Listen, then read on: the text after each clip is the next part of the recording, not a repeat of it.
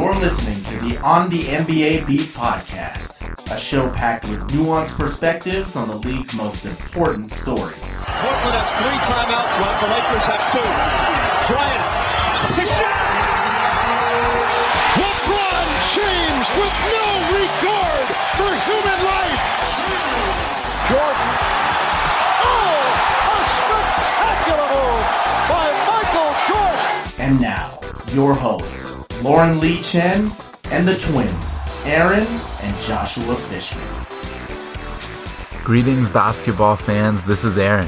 It's good to have you here as I'm ready to bring in our guest and longtime friend, Nick Denny. He's a former editor for SB Nation's Charlotte Hornets site, At the Hive, who now considers himself a Hornets superfan. Although, if you ask me, he's far too realistic as a former journalist to sound like a typical superfan. At the time of our Saturday afternoon discussion, the youthful Hornets stood at 500, with 7 wins, 7 losses, and not a lot of consistency. Since, they came up with one of their best wins, narrowly defeating the then 11-1 Golden State Warriors, whom they limited to just 14 fourth-quarter points. The forthcoming discussion highlights these young Hornets, who despite their lack of consistency in the early going, boast a high-octane and much-improved offense, led by virtuoso point guard LaMelo Ball and featuring the likes of Miles Bridges, Gordon Hayward, Terry Rozier, and Kelly Oubre, among others. Before we're done, Nick forecasts the task ahead for head coach James Borrego. This is one you're definitely not going to want to miss. Welcome to the show, Nick. It's great to have you on. Hey, man. Thanks for having me. It's my pleasure. Lauren and I really wanted to talk about the Charlotte Hornets because, as you know, they are just loaded with young talent. And that will be the focus of this episode and how a team like that finds consistency over the course of the season. When we were thinking about having you on as a Hornets guest, they had a strong early record. They started 4-1, winning their first 3 road games. Major issues have come up since.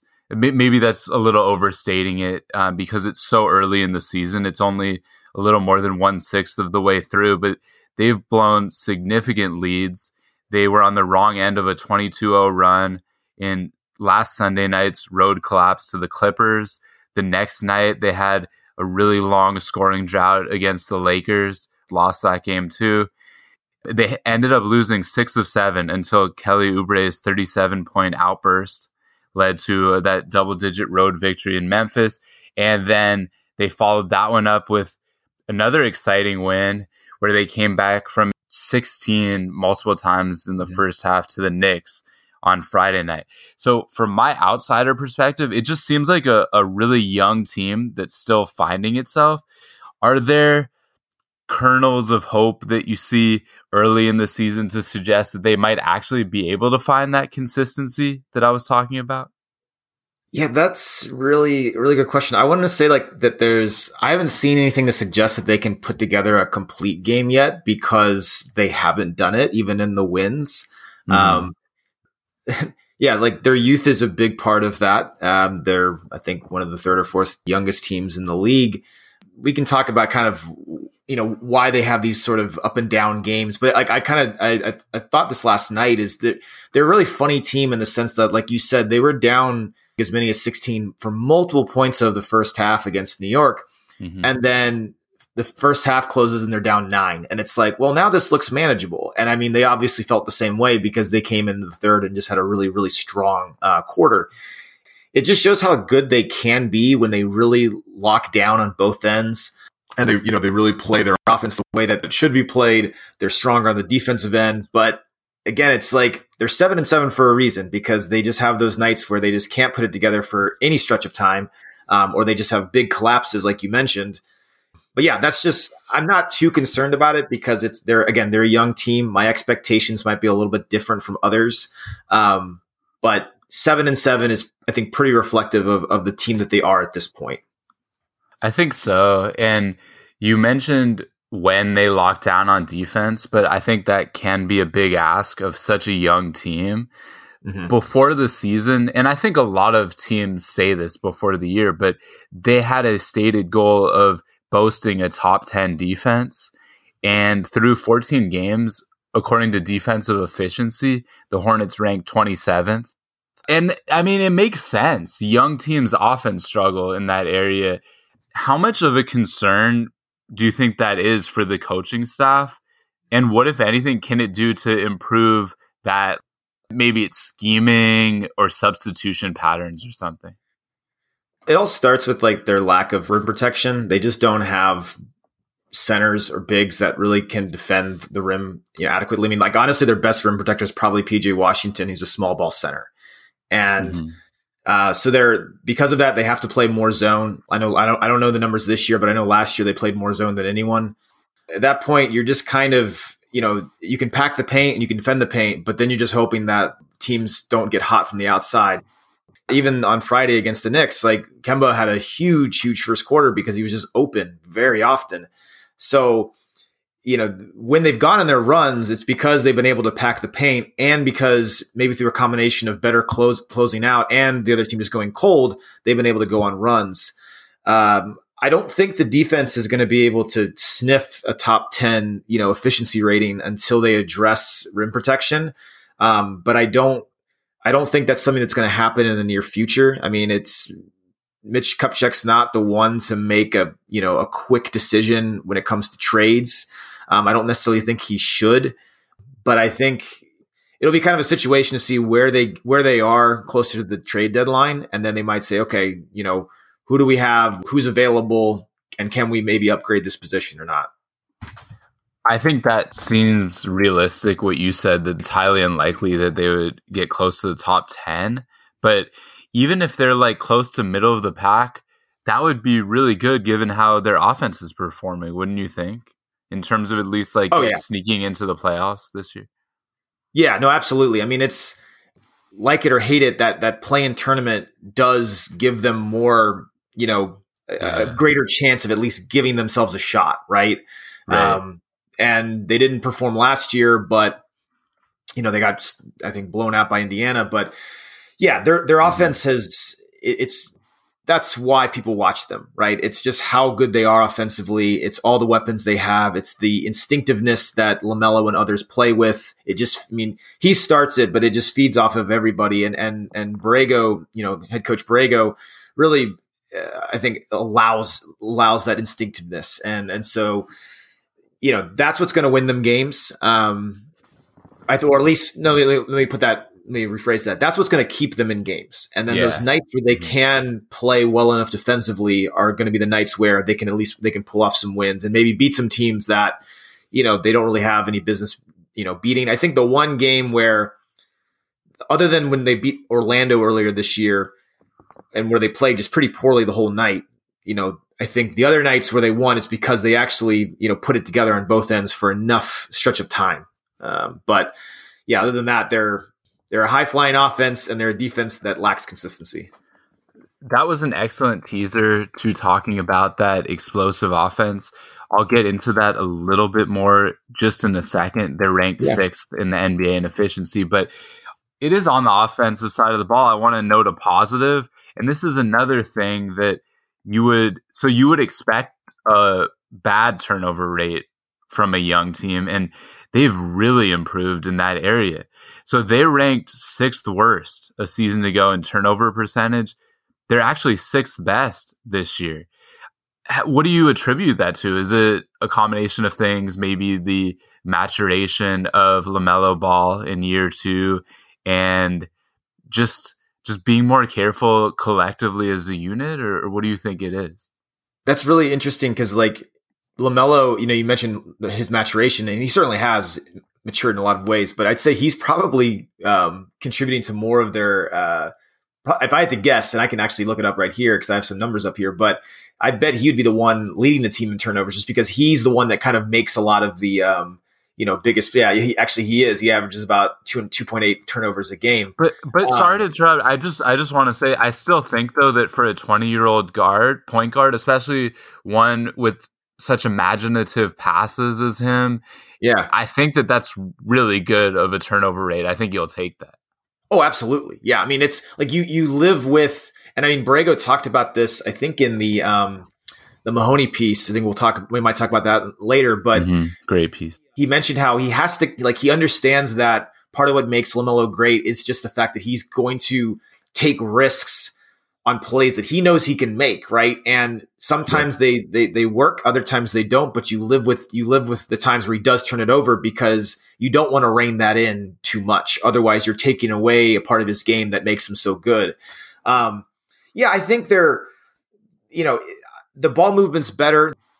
They're just being better, like just taking better care of the ball. I don't feel like they're not sloppy. They're not making sloppy passes. They're very in sync with each other.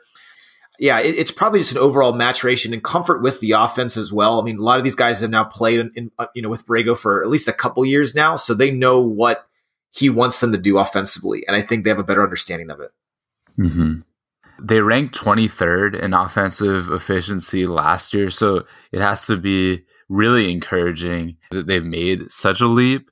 And again, their point guard is 20 years old. To me, that's just insane. I don't think we can say that enough over the course of the interview. But you mentioned that incredible piece at The Ringer from Rob Mahoney. It was filled with so many good nuggets. I know you tweeted about the Michael Jordan anecdote, which I loved. So many just spectacular quotes throughout. I want to hone in on one.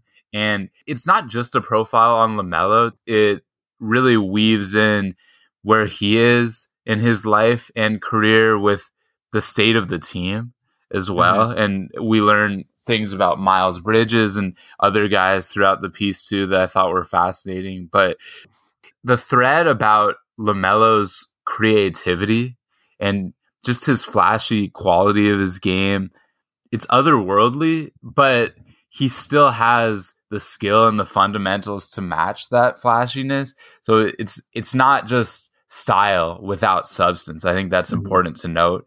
And there is this quote from head coach James Borrego I want to read really quick. He took years off of Pop's life, he said, of Manu Ginobili in comparing the retired lefty Spurs shooting guard to LaMelo Ball when it comes to their flashy, unorthodox styles and decision making. And then the quote continues, but Pop would say in those moments, he was more alive than ever. I feel the same way. I can see it right now. I can feel this relationship building and growing after every single game. I love it. I love coaching this kid. I feel alive. How alive does he make you feel? And what are some of the most amazing plays that you've seen him make since he became a Hornet? I think, the first time he threw like a full court pass, and it just, I can't remember if it was to Hayward or to Bridges, because he's thrown multiple to both of them. But the first time he did it, I usually watch the games by myself, and I just looked around and I wish I had someone to just experience that moment with, because you just can't believe that he would actually try it and it would actually work. We've talked basketball a long time, and so, and you're aware of just how underwhelming the Hornets have been for much of their existence. So to have a player like him, just for what he does alone, it's worth the price of admission. It's worth, planning your evenings around watching him, because you're going to get a couple of plays that just, they make me shake my head, and they make me just think all of everything that's come before this, all the missed draft picks, all the bad free agency decisions. It's like, maybe it was worth it if I can get, a decade or more of watching this kid play for us and do these special things. And it's certainly, going to with Borrego, right? Like, you got to love it for him, because, he's been tasked with building this roster and developing this roster. And, it wasn't guaranteed that LaMelo would be there at 3. I mean, first they got the pick, by luck of the lottery, and then, 2 teams passed on him. So you got to just feel great about everyone involved who gets to experience him and either coach him or whatever it is, Just a quick follow-up. When you were speaking about that moment that you were in awe of what you saw from LaMelo with that full court pass, were you watching from home or in the arena or somewhere else? At home. Yeah. I haven't gone to a game since probably 2018 or 19. It's been, COVID obviously has just kind of prevented that. But yeah, so it's been a lot of games at home, and And, my wife will occasionally, she's definitely a fan, not to the extent that I am, but, she'll usually come down in the second half or something. And especially if the game's close, but, I'm usually just, I usually just go to Twitter and I'll say I'll make some remark that everybody's making, like how did this kid do that? How did he do that? Whatever it might be. And it's just, it's pretty special. It's crazy. When it's safe and when you have some time out of your busy schedule, I'm going to need you to go see this LaMelo Ball guy in person. I know. You need to do it. I've already started making. Yeah, I've made some tentative plans about some games in January. They've got a couple of Friday night games, so I'm looking at that because I definitely, it's got to happen. That sounds good. And what you're describing, I was picturing it in my head because I've seen Ball highlights and I don't even know if I can adequately describe it. When people have to take a full court heave, or it's like you have to expend energy a lot of times to get a pass all the way up the court. He didn't even really move much. It was like nothing. It was like a flick of the wrist. And then all of a sudden he finds someone under the basket where he's under the opposite basket. It's just, you don't see these things watching basketball for decades. A player like him just doesn't come along much, maybe like once in a generation. And I don't think I'm exaggerating. No, I don't think so. And I mean, even, I think he's certainly on his way to realizing, his talent, right? But even if he, doesn't quite achieve, maybe the high expectations that we all have for him, very rarely we're going to, have a player that just plays the way he does. I mean, we talk about like players that could potentially change the way the game is played. And I know he's only in his second season, but you got to wonder like how many kids growing up are going to watch him play and think like, I want to try to, make audacious passes like that, just play with the confidence and he plays with like, someone described it as he doesn't care in the sense that like it's not that he doesn't care like about basketball. It's like he doesn't care about what goes on. Like he doesn't care about the pressure. He doesn't care about what's going on around him. It's just like he's out there just he's playing basketball. He's making decisions he thinks are the right ones to make. It just comes to him. And that's why like there are other players that could probably make the kinds of passes that he does, but they won't attempt them because somebody tells them not to do it. And for him, it's just like, no, I'm going to make that play and I'm going to make it work. And it's just, it's pretty cool. 100%. And before he attempts a lot of these crazy plays, it seems like it's just natural to him. Like he doesn't even give it a second thought. Yeah. Like anytime he grabs a rebound and then they have a break, I'm always watching him because he always has his head up and he's looking to see, okay, can I hit anybody across the court, and you're just like, I almost kind of slightly hold my breath because I'm just waiting for that moment where suddenly he's just making this audacious pass across the court to, Hayward open for a jumper or Bridges, open for a dunk, whatever it might be. And it's something that I've grown very, very accustomed to looking for. I just want to also talk about the team's pace. I think this stat is extremely telling. In the season before LaMelo arrived, the Hornets ranked dead last in pace. Last season, they climbed to 12th. They're third now in the NBA. And to listeners, this may not seem like a lot, but it makes a big deal. They've managed to add nearly 4 extra possessions per game. How important is playing with pace to their offensive success? It's pretty vital because they have the players that can get out and run. And it's not even just like fast breaks. It's kind of coming off of made buckets too. LaMelo in particular is really good at, a team comes down, scores a quick bucket, and he has the instinctiveness to just go for the ball, get the inbounds pass and just race down the court because he knows that, all right, other team is still kind of caught either at the basket or they're in transition. We may have some guys down on the other end. And so he, multiple times a game, it feels like they'll just push it ahead and try to get an easy bucket in return. And I think it happened. There was last night, I think there was one instance where New York got a really quick bucket. It may have even been a dunk. LaMelo got the inbounds, came down, went coast to coast and got an and one. And it just completely negated, the dunk on the other end, which had, hyped up New York's, bench and the team. And suddenly it's like they're getting an extra point out of it. So things like that really speak to just speeding things up, letting them be, again, Borrego lets them kind of do that. He gives them that freedom to play that way. And it definitely helps keeps things going. And in that game that you just cited, he almost triple-doubled. He had 12 points, 17 rebounds, 9 assists, 5 steals, a block, not too bad. 4 turnovers, not ideal, but they got the win. And they did it with him shooting 4 of 13, but it was an exciting win. Let's transition to Miles Bridges. He's made a huge leap in terms of points per game. He's nearly taking twice as many shots per game as he did last season, leading the team in scoring, yet his turnover rate has remained unchanged. He's in year 4, just 23. I'm curious if you think he's ready to be the number 1 scorer on a playoff team.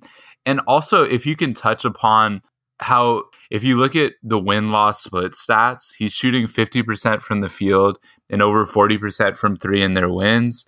In their losses, under 40% from the floor, 28% from 3. So why do you think it is, and I know I just asked you multiple questions, that he's so integral to their success? And then again, is he ready to be that number 1 scorer on a playoff team?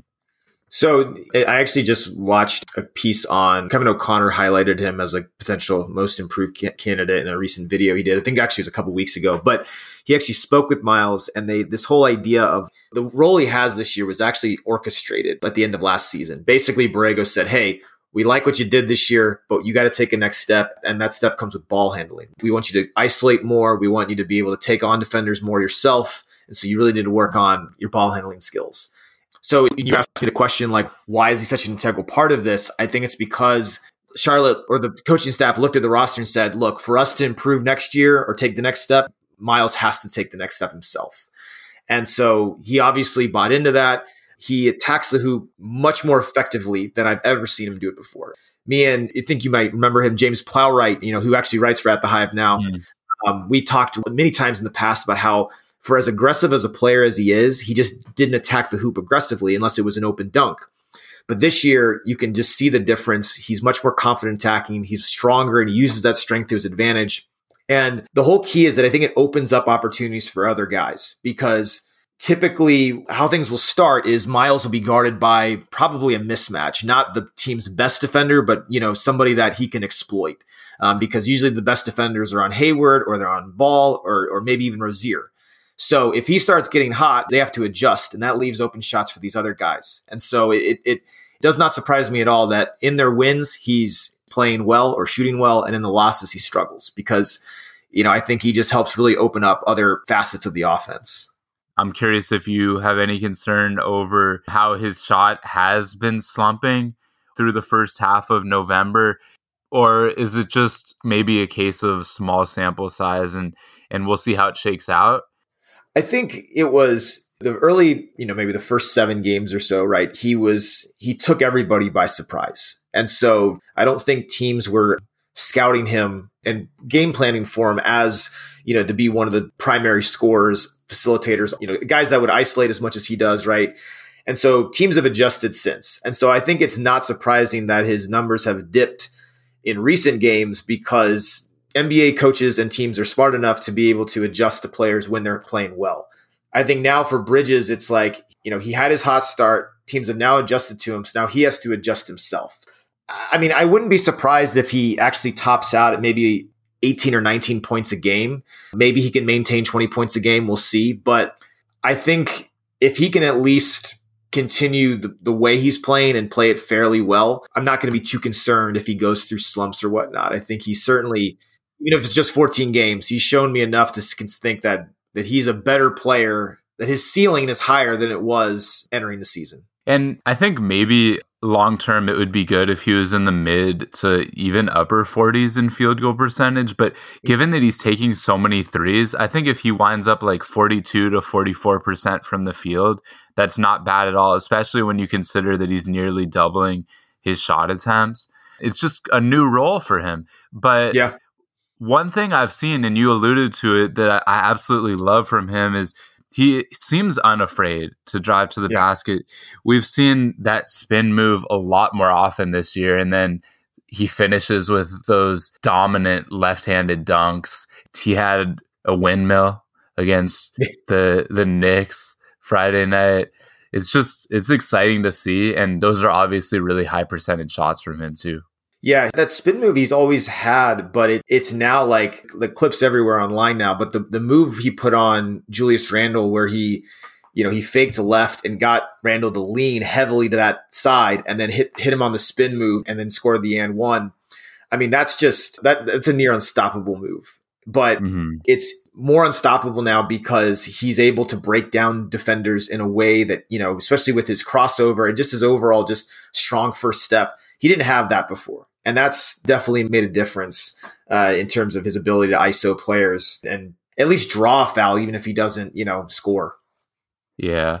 Are you concerned at all about what his emergence means for PJ Washington's playing time? He's currently out with an elbow injury, but he was the team's lottery pick from 2019, logged 30 plus minutes per game in each of his first two seasons. And a lot of people really like his potential if they're able to get more time for him. I was actually really pleased with how he was playing before he picked up. It was kind of a freak injury. I think his arm got locked and it hyperextended his elbow. But I'd have to double check this, but I feel like he was more of a stretch four early in his career. And now he's turned much more into a small ball center where he still takes threes, but he seems much more comfortable just playing closer to the rim and really just battling on the boards. I felt like he was really starting to understand the role that was right for him before the injury.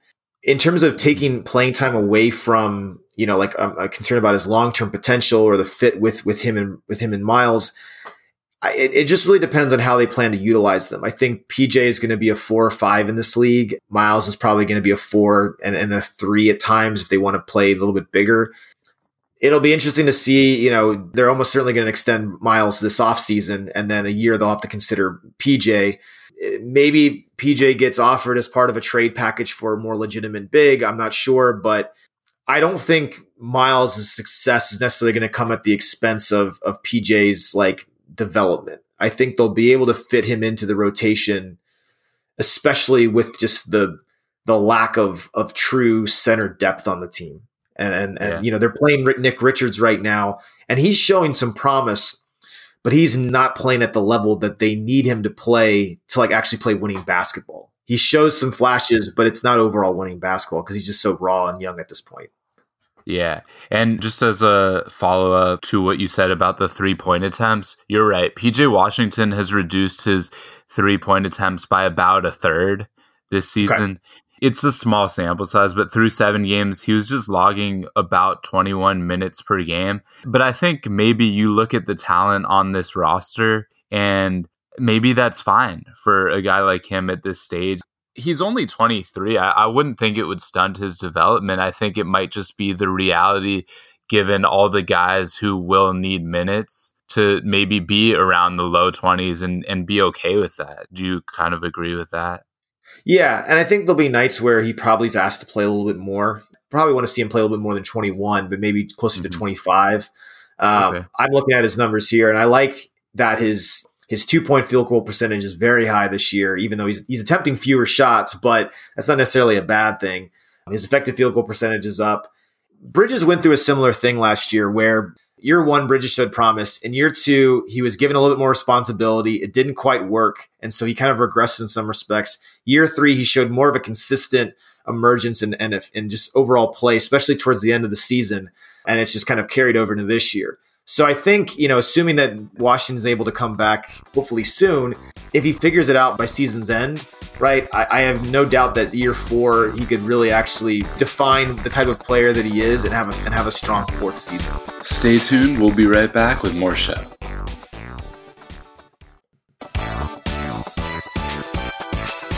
Hey, on the NBA Beat listeners. The NHL season is underway, and DraftKings Sportsbook, an official sports betting partner of the NHL, has an unbelievable offer to celebrate the greatest sport on ice. New customers can bet just $1 on any NHL game and win $100 in free bets if either team scores a goal.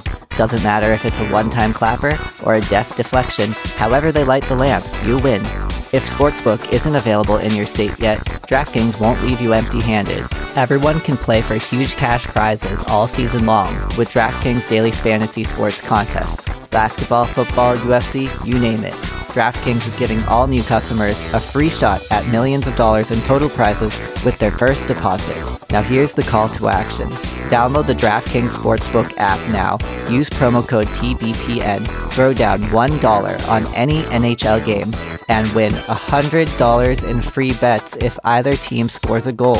This week, one puck in the net nets you a big win with promo code TBPN at DraftKings Sportsbook, an official sports betting partner of the NHL. Must be 21 or older, NJIN or PA only. New customers only. Minimum $5 deposit and $1 wager required. One per customer. Restrictions apply. See DraftKings.com/sportsbook for details. Gambling problem? Call 1-800-GAMBLER. Hey, this is Andy Liu from the Light Years Podcast, coming to you from On the NBA Beat. I don't recall either of us mentioning Gordon Hayward so far, but he is very critical to their success as well. He's been fully healthy. The season is still early. Is there a thought that a lot of his recent injuries were on the fluky end of the spectrum and that he can be a durable player for this franchise long term? Yeah, I think so. I mean, I'm sure the injuries were fluky, especially the horrific one at his first season in Boston. But, they do kind of take a toll regardless. I think if anything, the depth that they have now on the wings will probably help him because he won't necessarily have to log as many minutes over the course of the season that he probably would. I mean, I think he's played a lot, especially early on when Rozier was out. He's averaging 35 a game, which is actually close to a career high average. You have to go back to his Utah years to match that. But it's funny that you said, we haven't talked about Gordon Hayward yet. That's kind of like the running joke with Hornets fans is we draw so much attention on LaMelo, on Bridges, on even Rozier. And then over the past almost 10 games, Hayward's been consistently really good. And it just His doesn't. numbers are so good.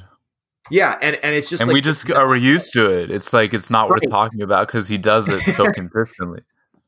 He had in that first that awful first half last on Friday against the Knicks, he had 13 first half points, and then he started out the second half with I think the team's first 8. I mean, it's not flashy, and that's probably why it doesn't get the attention that Bridges and LaMelo get. But he really is. He kind of holds things together. And as much as we talk about the importance of Bridges and LaMelo, Hayward playing this way and staying healthy is really important for Charlotte to, have a chance of making the playoffs. Yeah, it's like the antithesis of LaMelo Ball, where it, like you said, not flashy, gets the job done, and you're not necessarily talking about it. So if he's healthy, that is such a boon to Charlotte's success. Running through just some of the key players on this roster, Terry Rozier is really struggling with his shot, but it's such an early part of the season. He's coming off injuries to both of the ankles. So I really think that we can reasonably expect his field goal percentage to tick up a little bit. While he may not be the most efficient scorer, it's not going to be in the 36, 37 range where it is now. Do you think, though, to a certain extent, that he'll need to be shifting roles a little bit, given the steps that LaMelo Ball has taken in year 2, what we've seen from Miles Bridges, or should he be taking 15 shots per game as he is right now? That's a really good question because, with the amount of scores now on this team, right? You'd add Bridges into this mix. It's they don't need him. When he averaged, I think, close to 20 points a game, or maybe he did average 20 points a game last year. Yeah, averaged 20 and a half. They may not need him to necessarily be that player anymore. He was a pretty efficient scorer last season, despite, shooting, making a lot of attempts or taking a lot of attempts. I think, yeah, like you said, he's getting into things because he missed some games early on with the ankles. He is adjusting to a slightly new role. He's actually playing a little bit more point right now, which is he's actually taking Ish Smith's minutes as like kind of the backup one. I don't necessarily think that's his best position. He's definitely a 2 guard. He just happens to be the size of a point guard. Mm-hmm. So like we talked about, like Bridges will probably see his percentages dip a little bit or kind of regress more to the mean, of what is realistic. I think we'll see Rozier's numbers tick back up, but it'll be interesting to see, like, he's averaging about 15 attempts a game, which is about 1.5 fewer than he was a year ago. If he can become a more efficient scorer, even if it means taking, a few fewer shots, I'm okay with that. Even though we're going to be paying him to be kind of like the primary scorer on this team. Mm-hmm. That makes sense. And aside from LaMelo Ball, Tsunami Poppy, Kelly Oubre was actually the guy I was most excited to talk about because he's just so feast or famine. That has to be so exciting / infuriating to watch him on a game-to-game basis. He seems to be more effective, I think, when he's playing with the second unit as opposed to playing against opposing starters. But it's just so streaky what you get from him, especially from beyond the arc. He can catch fire from the outside or just go completely cold. We saw that 37-point outburst that I alluded to earlier in the interview. And the game before that, he was 3 of 10 from the field. And then after that, he shot 4 of 13. He only had 1 make through the first 3 quarters, but then he keeps shooting it unafraid, and he hits those 3 fourth quarter threes that helped guide the Hornets past the Knicks. Also in that game, he took a 3 with 17 seconds on the shot clock, up by 7 in the final minute. The camera panned to Michael Jordan and Mitch Kupchak in the suite, and they were not, let's just say they weren't pleased. How difficult is it to rely on a guy like that? But also, just what is it from a super fan perspective, just emotionally, the highs and the lows that this guy provides? I've come to realize through 14 games, like, this is who he's going to be. You just have to accept it and ride with it. Like, to use, no pun intended, but like ride the wave, right? Yeah, like, I like that. He does not lack for confidence. And that's a great thing and also a bad thing, because on those nights where he's not shooting well, you just kind of want to say, like, dude, give it to somebody else, because it's not going for you. He definitely fits more at the second unit, because with that group, he's clearly the most well-seasoned scorer. Cody Martin has had some improvements offensively, but he's not the kind of scorer that Oubre is. He doesn't have the confidence that Oubre has, or the skill set, really. Mm-hmm. So yeah, I mean, when he's out there and it's maybe just him and Rozier, or him and Hayward, or him and LaMelo, like, it makes sense that he's able to get more shots, because if he starts, he's amongst 4 other guys, or maybe 3 other guys, because Plumlee's not looking to score. Just 3 other guys that also want to get their shots too. So he needs to be with the group where they can look to him to really lead the scoring. As we wind down, this will be the final question, and it's been an absolute joy talking basketball with you. A lot of fun and educational. So the last one is about head coach James Borrego and his potential future with the Charlotte Hornets. He turned 44 on Friday, relatively young, and it's his 4th season at the helm for the franchise. By most accounts, he's an excellent coach for a rebuilding franchise. But as this franchise hopes to take the next step, how is he being evaluated by the front office? And what have you seen from him this season? Are there any adjustments he's made as the young guys start to mature? Or does it seem like it's the same Coach Borrego? And is that a good thing? Or how do you see his future panning out here? Yeah, I'm glad you asked me about this, because I've thought about his future a bit. I think up until this point, and probably for at least another season, he's being evaluated on player development, or at least primarily on player development. Mm-hmm. And if you look at that, just that side of things, he's done an excellent job. I mean, I think almost every draft pick of theirs, aside from maybe Vernon Carey, has shown improvement under his staff. Right. They've selected a lot of 2nd round picks. They've all shown flashes of ability, and to the point where even if they're not going to all stick in Charlotte, but I do think that, they're going to stick elsewhere. that's a testament to that staff putting in the work with these guys behind the scenes and getting them ready to be, to potentially make it in the NBA, at least somewhat long term. He's done a really good job at just building this roster and helping them grow and mature with each other. They seem very close with one another. They seem to really buy into what he wants to do. But you kind of alluded to it. Maybe not this year, but definitely next year, that expectation is going to shift from player development to winning, to making the playoffs and to competing in the playoffs. I've thought about like a comparison for him, and I say this purely from just from expectation standpoint, not from style. But what I'm curious to see what happens is if he kind of goes a Brett Brown like route, where Brett Brown was brought in to lead that rebuild, that whole trust the process, era. And he did that. He was successful at building up Embiid and Simmons, except for the 3-point shot, and everybody else. But then they got to the playoffs and they kind of capped out with him. Not to say that he's a bad coach, but at that point they realized, you know what? We need a coach with more playoff experience. And that's why they brought in Doc Rivers. And we'll see, whether that's successful or not. But what I wonder is Borrego going to kind of go that route? Like, I hope he succeeds. I really love him. I think he could end up being the best coach in this franchise's history, at least since they returned as the Bobcats, initially the Bobcats and then the Hornets. But that's going to be the real test for him to determine, like, he was great in this era, but now that they've got the pieces to win, can he do that? And they gave him a contract extension this summer. He's obviously got room to do that, right? It's not like he's playing for his job anymore, at least for right now.